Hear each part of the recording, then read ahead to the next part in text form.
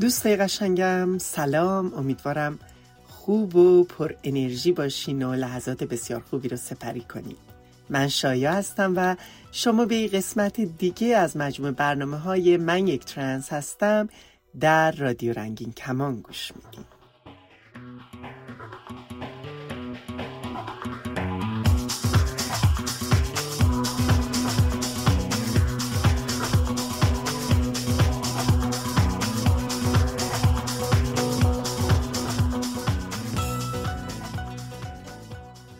متاسفانه ما معمولاً از داخل ایران اخبار و حوادثی که میشنویم و به گوشمون میرسه اخبار و حوادث تلخ و ناراحت کننده ایه. این روزها هم خبر به قتل رسیدن مهسا امینی به وسیله نیروهای سرکوبگر گشت ارشاد همه ما رو اندوهگین و ناراحت کرده و شبکه‌های اجتماعی، رسانه‌ها و فضای مجازی پر از اعتراضات و صحبت کردن راجع به این موضوع و راجع به مهسا و اتفاقی که براش افتاده که بسیار بسیار دردناکه. تو خیلی از شهرهای ایران مخصوصا در سنندج مردم به خیابون اومدن و اعتراض کردن و خشم خودشون رو به حکومت جمهوری اسلامی و عوامل وابسته به اون نشان دادن.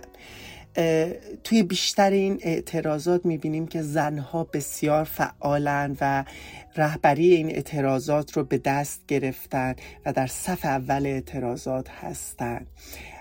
متاسفانه در جامعه مردسالار و جنسیت زده ما زنها زیر بار فشارهای زیادی هستن، از هر لحاظی که فکرشو بکنی. حجاب اجباری هست، حقوقی که ندارن، قانونی که ازشون حمایت نمیکنه، مذهب، خانواده، فرهنگ، از همه لحاظ بهشون فشار میاره و حوادث این چنینی دیگه جون افراد رو به لبشون رسونده و خواستار برچیده شدن گشت‌های ارشاد و این لغو این قانون حجاب اجباری و حتی براندازی حکومت هستند در ایران.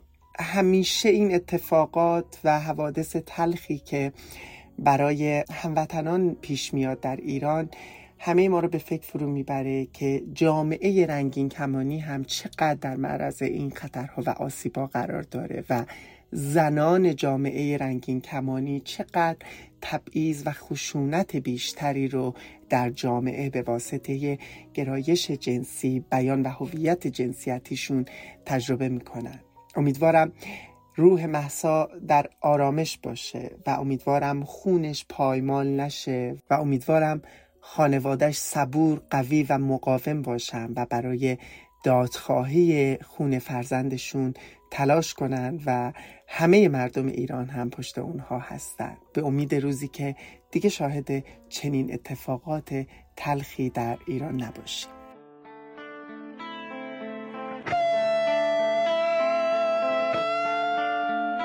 با اعدام گل و قتل چکاوت نمیتونی بترسونی کسی رو، قناری عمریه از توی زندون میخونه نغمه آزادگی رو، رجز میخونی از مرگ و مجازات. میدونم شما دوستای عزیز میدونید که من رو در اینستاگرام هم به اسم خودم شایا گلدوست و هم هشتگ من یک ترنس هستم میتونید پیدا کنید و با من در ارتباط باشید. اما علاوه بر این ایمیل شخصی من هم وسیله برای اینکه پیام هاتون رو برای من بفرستید و میتونید از این راه ارتباطی هم استفاده کنید. shaya@radioranginkaman.org. یادتون باشه که راه‌های ارتباطی با رادیو رنگین کمان رو هم به خاطر بسپارید و پیاماتون رو به راه‌های ارتباطی با رادیو رنگین کمان هم بفرستید تا توی برنامه‌های دیگه رادیو هم بشنوید. شناسه ما در تلگرام هست رادیو رنگین کمان. میتونید از طریق واتساپ یا سیگنال هم با ما تماس بگیرید. 2044 77 25 891 667 یا اینکه به پیامگیر تلفنی ما در ایالات متحده تلفن کنید. 201-818-649-9406. از طریق اسکایپ با شناسه رادیو نقطه رنگین کمان میتونید با ما در تماس باشید و میتونید صداهای خودتون رو ضبط کنید رو برای ما ایمیل کنید به آدرس رادیو رنگین کمان @gmail.com. هشتگمون هم که اصلا یادتونه، ما رنگین کمانی. هفته گذشته اگر به خاطر داشته باشید توی برنامه در مورد ساره و الهام صحبت کردیم و حکم اعدامی که براشون صادر شده بود. البته بعداً در خبرها اعلام شد که این حکم اعدام قابلیت فرجام خواهی داره و امیدوارم این روزنه‌ای باشه برای اینکه جون این عزیزان نجات پیدا کنه. اما خیلی لازمه که ما در مورد قوانینی که در جمهوری اسلامی بر علیه جامعه رنگین کمانی مخصوصاً همجنسگرایان یا افرادی که روابط جنسی با همجنس دارن وجود داره بیشتر بدونیم و بدونیم که در قانون مجازات اسلامی چه مجازات هایی و چه ماده تبصره هایی برای روابط جنسی بین افراد همجنس هستش. هفته گذشته من در برنامه رنگین کمان ایرانی در ایران وایر گفتگویی داشتم با پگاه عزیز، پگاه بنی هاشمی که حقوقدان هستن و در مورد قوانین و احکامی که معمولا برای جامعه رنگین کمانی در جمهوری اسلامی صادر میشه صحبت کردیم. خیلی خوبه که بخشای از این گفتگو رو با همدیگه بشنویم. پگاه جان، من فکر میکنم خوبه که از اینجا شروع کنیم راجع به قوانین و احکامی که بر اساس قانون مجازات اسلامی برای اعضای جامعه رنگین کمانی صادر میشه، مخصوصاً که با صراحت در قانون بهش اشاره شده در مورد روابط افراد همجنس که این مجازات ها میتونه بسیار سنگین باشه، میتونه از شلاق تا اعدام متغیر باشه و خب تبعات بسیار خطرناکی همونطور که میدونیم برای افراد در ایران میتونه داشته باشه. متاسفانه توی سالهای اخیر خیلی از سازمان‌های حقوق بشری یا حتی در بعضی از مواقع دیده شده سازمان ملل نادیده گرفتند این شرایط و این احکامی که در ایران اجرا میشه علیه اقلیت‌های جنسی و جنسیتی. اما همونطور که اخیراً هم شاهدش بودیم دیدیم که اجرا میشه و حکومت هم یک کم انگار صراحت گفتارش رو در این مورد بیشتر کرده و علنی تر به این موضوع اشاره میکنه.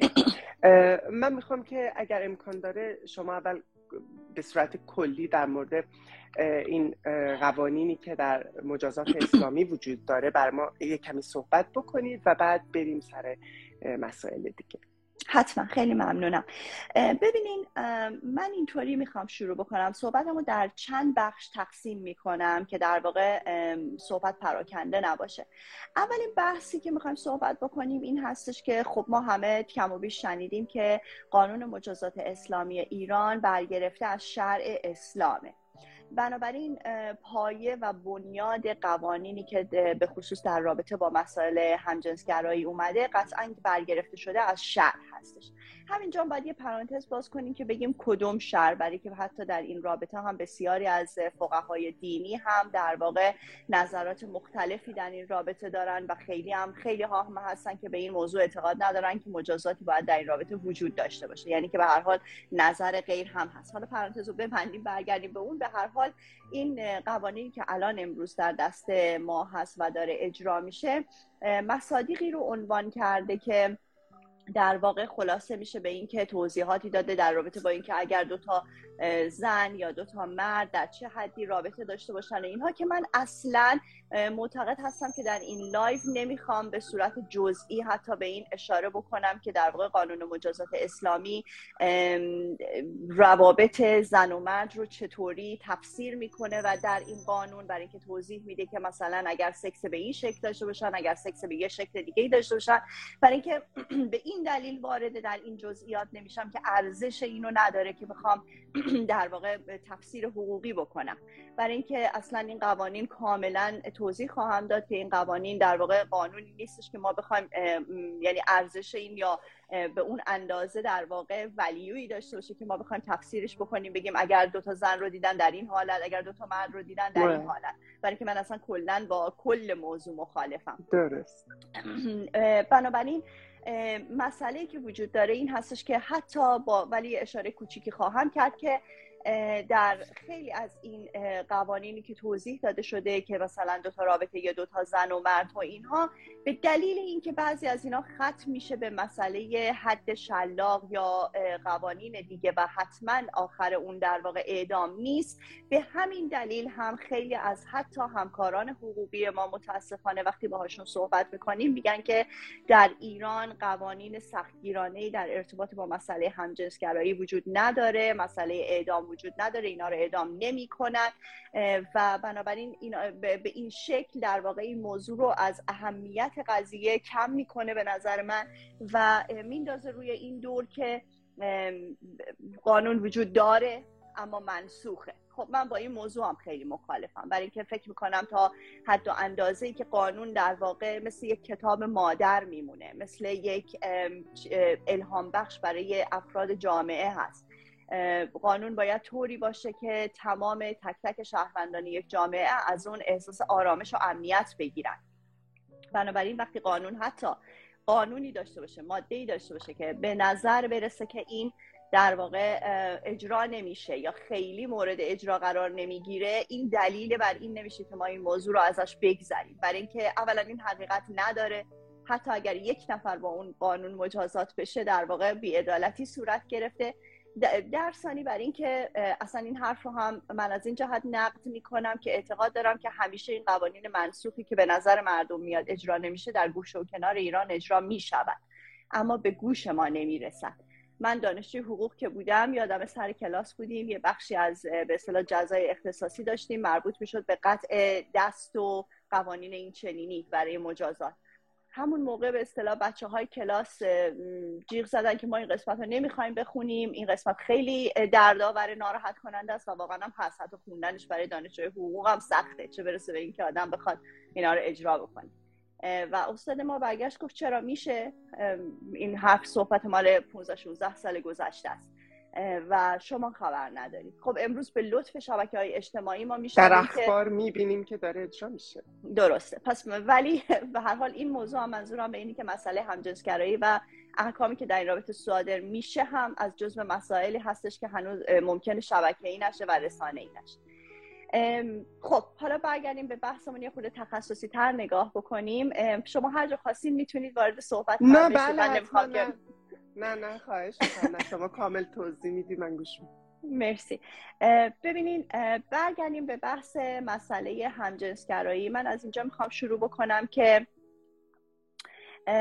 اول بحث قانون ایران رو میگم و بعد میرم روی بحث مسائل حقوق بشری.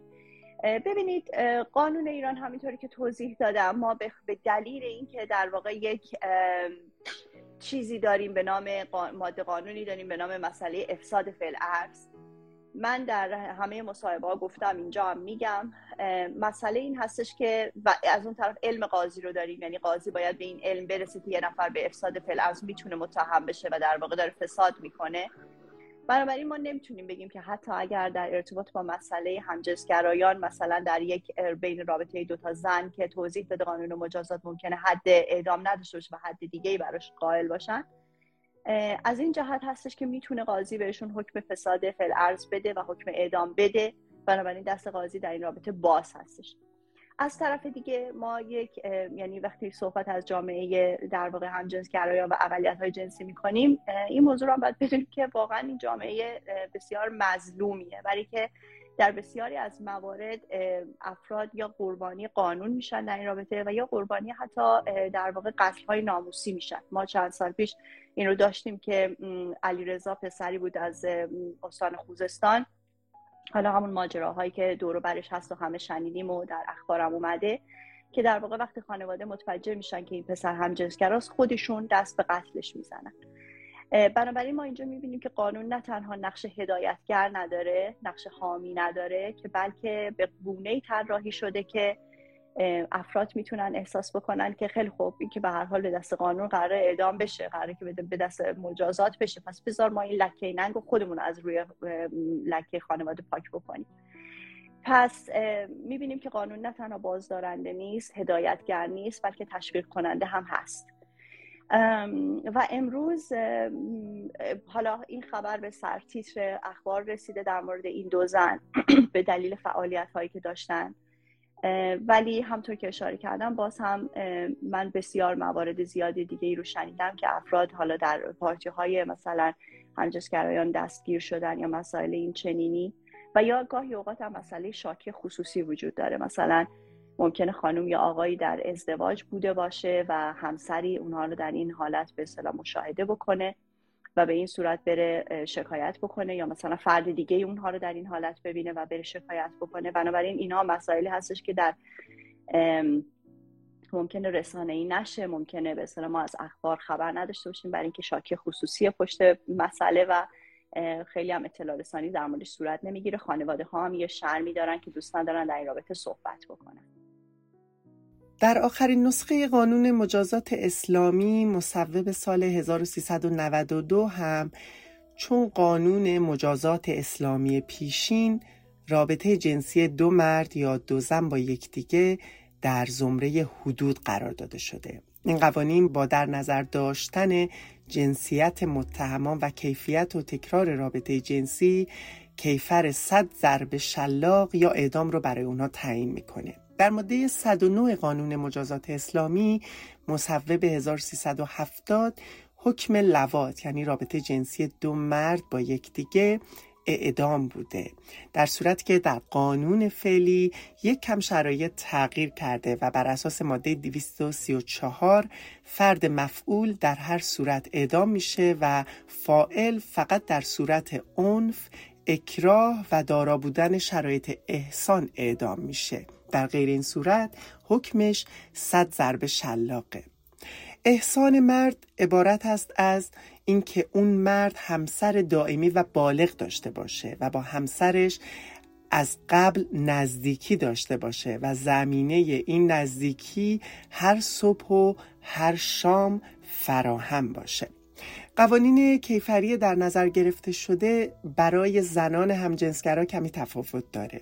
با وجود اینکه سایه خطر صدور حکم اعدام بر سر اونها هم همچنان وجود داره، اما حکم اولیه‌ای که برای رابطه جنسی دو زن با هم در نظر گرفته میشه در ماده 239 قانون مجازات اسلامی 100 ضرب شلاقه. اما با استناد به ماده 136 قانون مجازات اسلامی اگر کسی 3 بار مرتکب یک نوع جرم موجب حد بشه و هر بار حد اون جرم برای اون فرد اجرا بشه، حد او در مرتبه 4 اعدامه.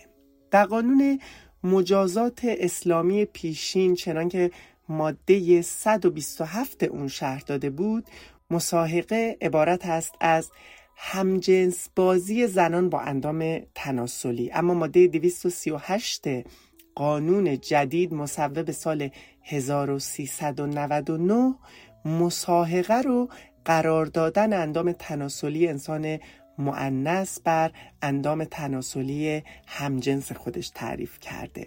تعریفی که شاید بتونه موارد شمول رابطه همجنسگرایی زنان رو کمی کاهش بده و به نوعی زنان کمتری رو در معرض خطر محکومیت قرار بده. مساهقه در قوانین ایران اشاره به رفتارهای همجنسگرایانه میان 2 یا چند زن داره. مساهقه معناهای مختلف داره، ولی در اصطلاح حقوقی به عمل 2 زن که از هم لذت جنسی میبرند و با مالیدن آلت زنانه خود به شهوت میرسند اطلاق میشه. اما اشاره کردیم به این که همیشه این احکام با عناوین دیگه مطرح شه یا خبرش به ما نمیرسه و علاوه بر این مفاد قانونی که وجود داره، شما گفتی که دست قاضی هم خیلی موقع‌ها باز هست و میتونه تشخیص بده بر اساس علمی که داره که این حکم این رابطه چه خواهد بود. و اگر هم نه، ما قتل‌های ناموسی رو داریم که تعدادش هم کم نیست، اما ما تعداد انگشت شماری رو شاید بشنویم این روزها به واسطه شبکه‌های اجتماعی.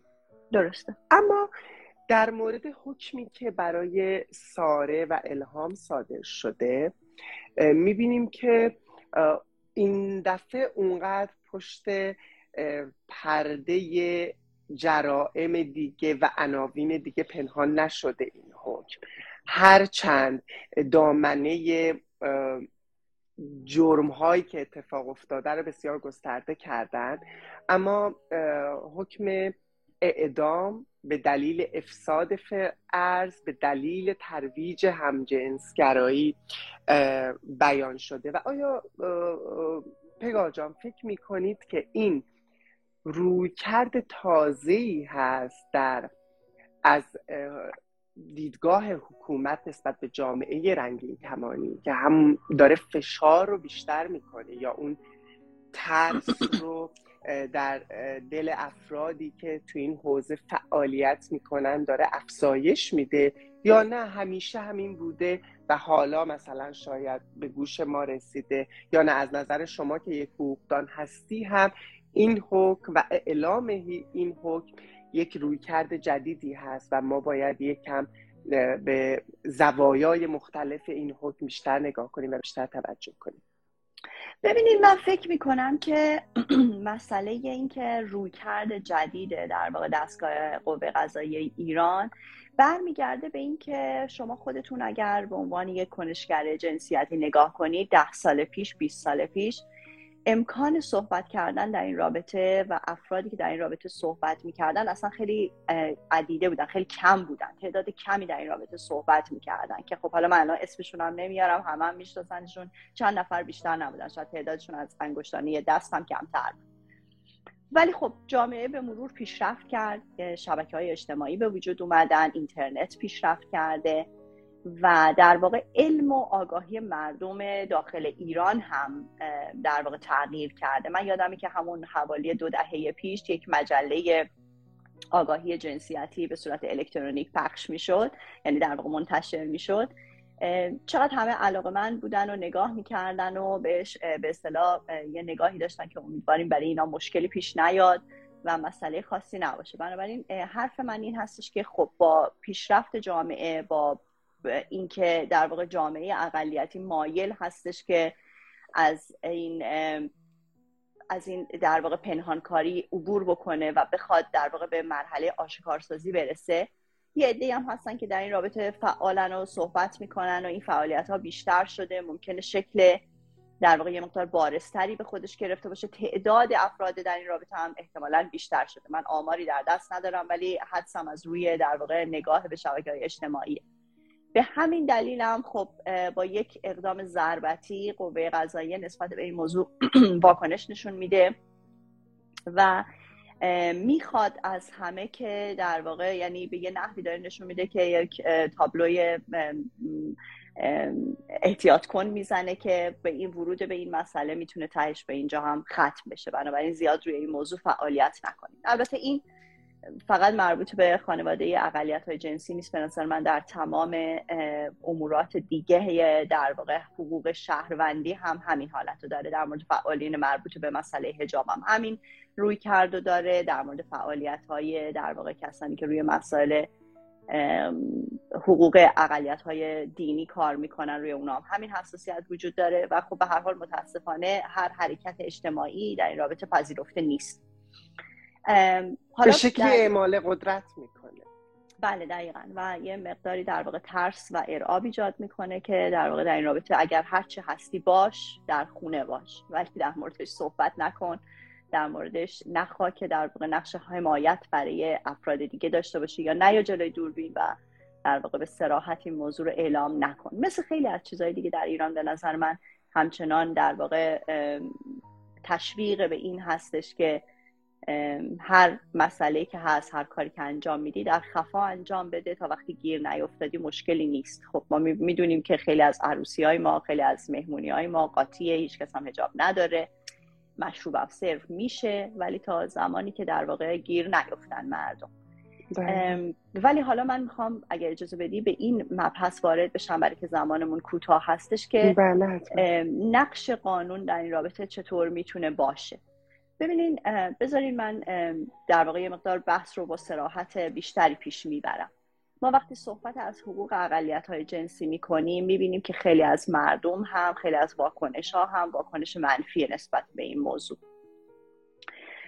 حضور پیدا میکنن، یا در کامنت ها یا در بسیاری از نظرات، به اصطلاح نظراتی میدن که کاملا با این موضوع مخالف هستن.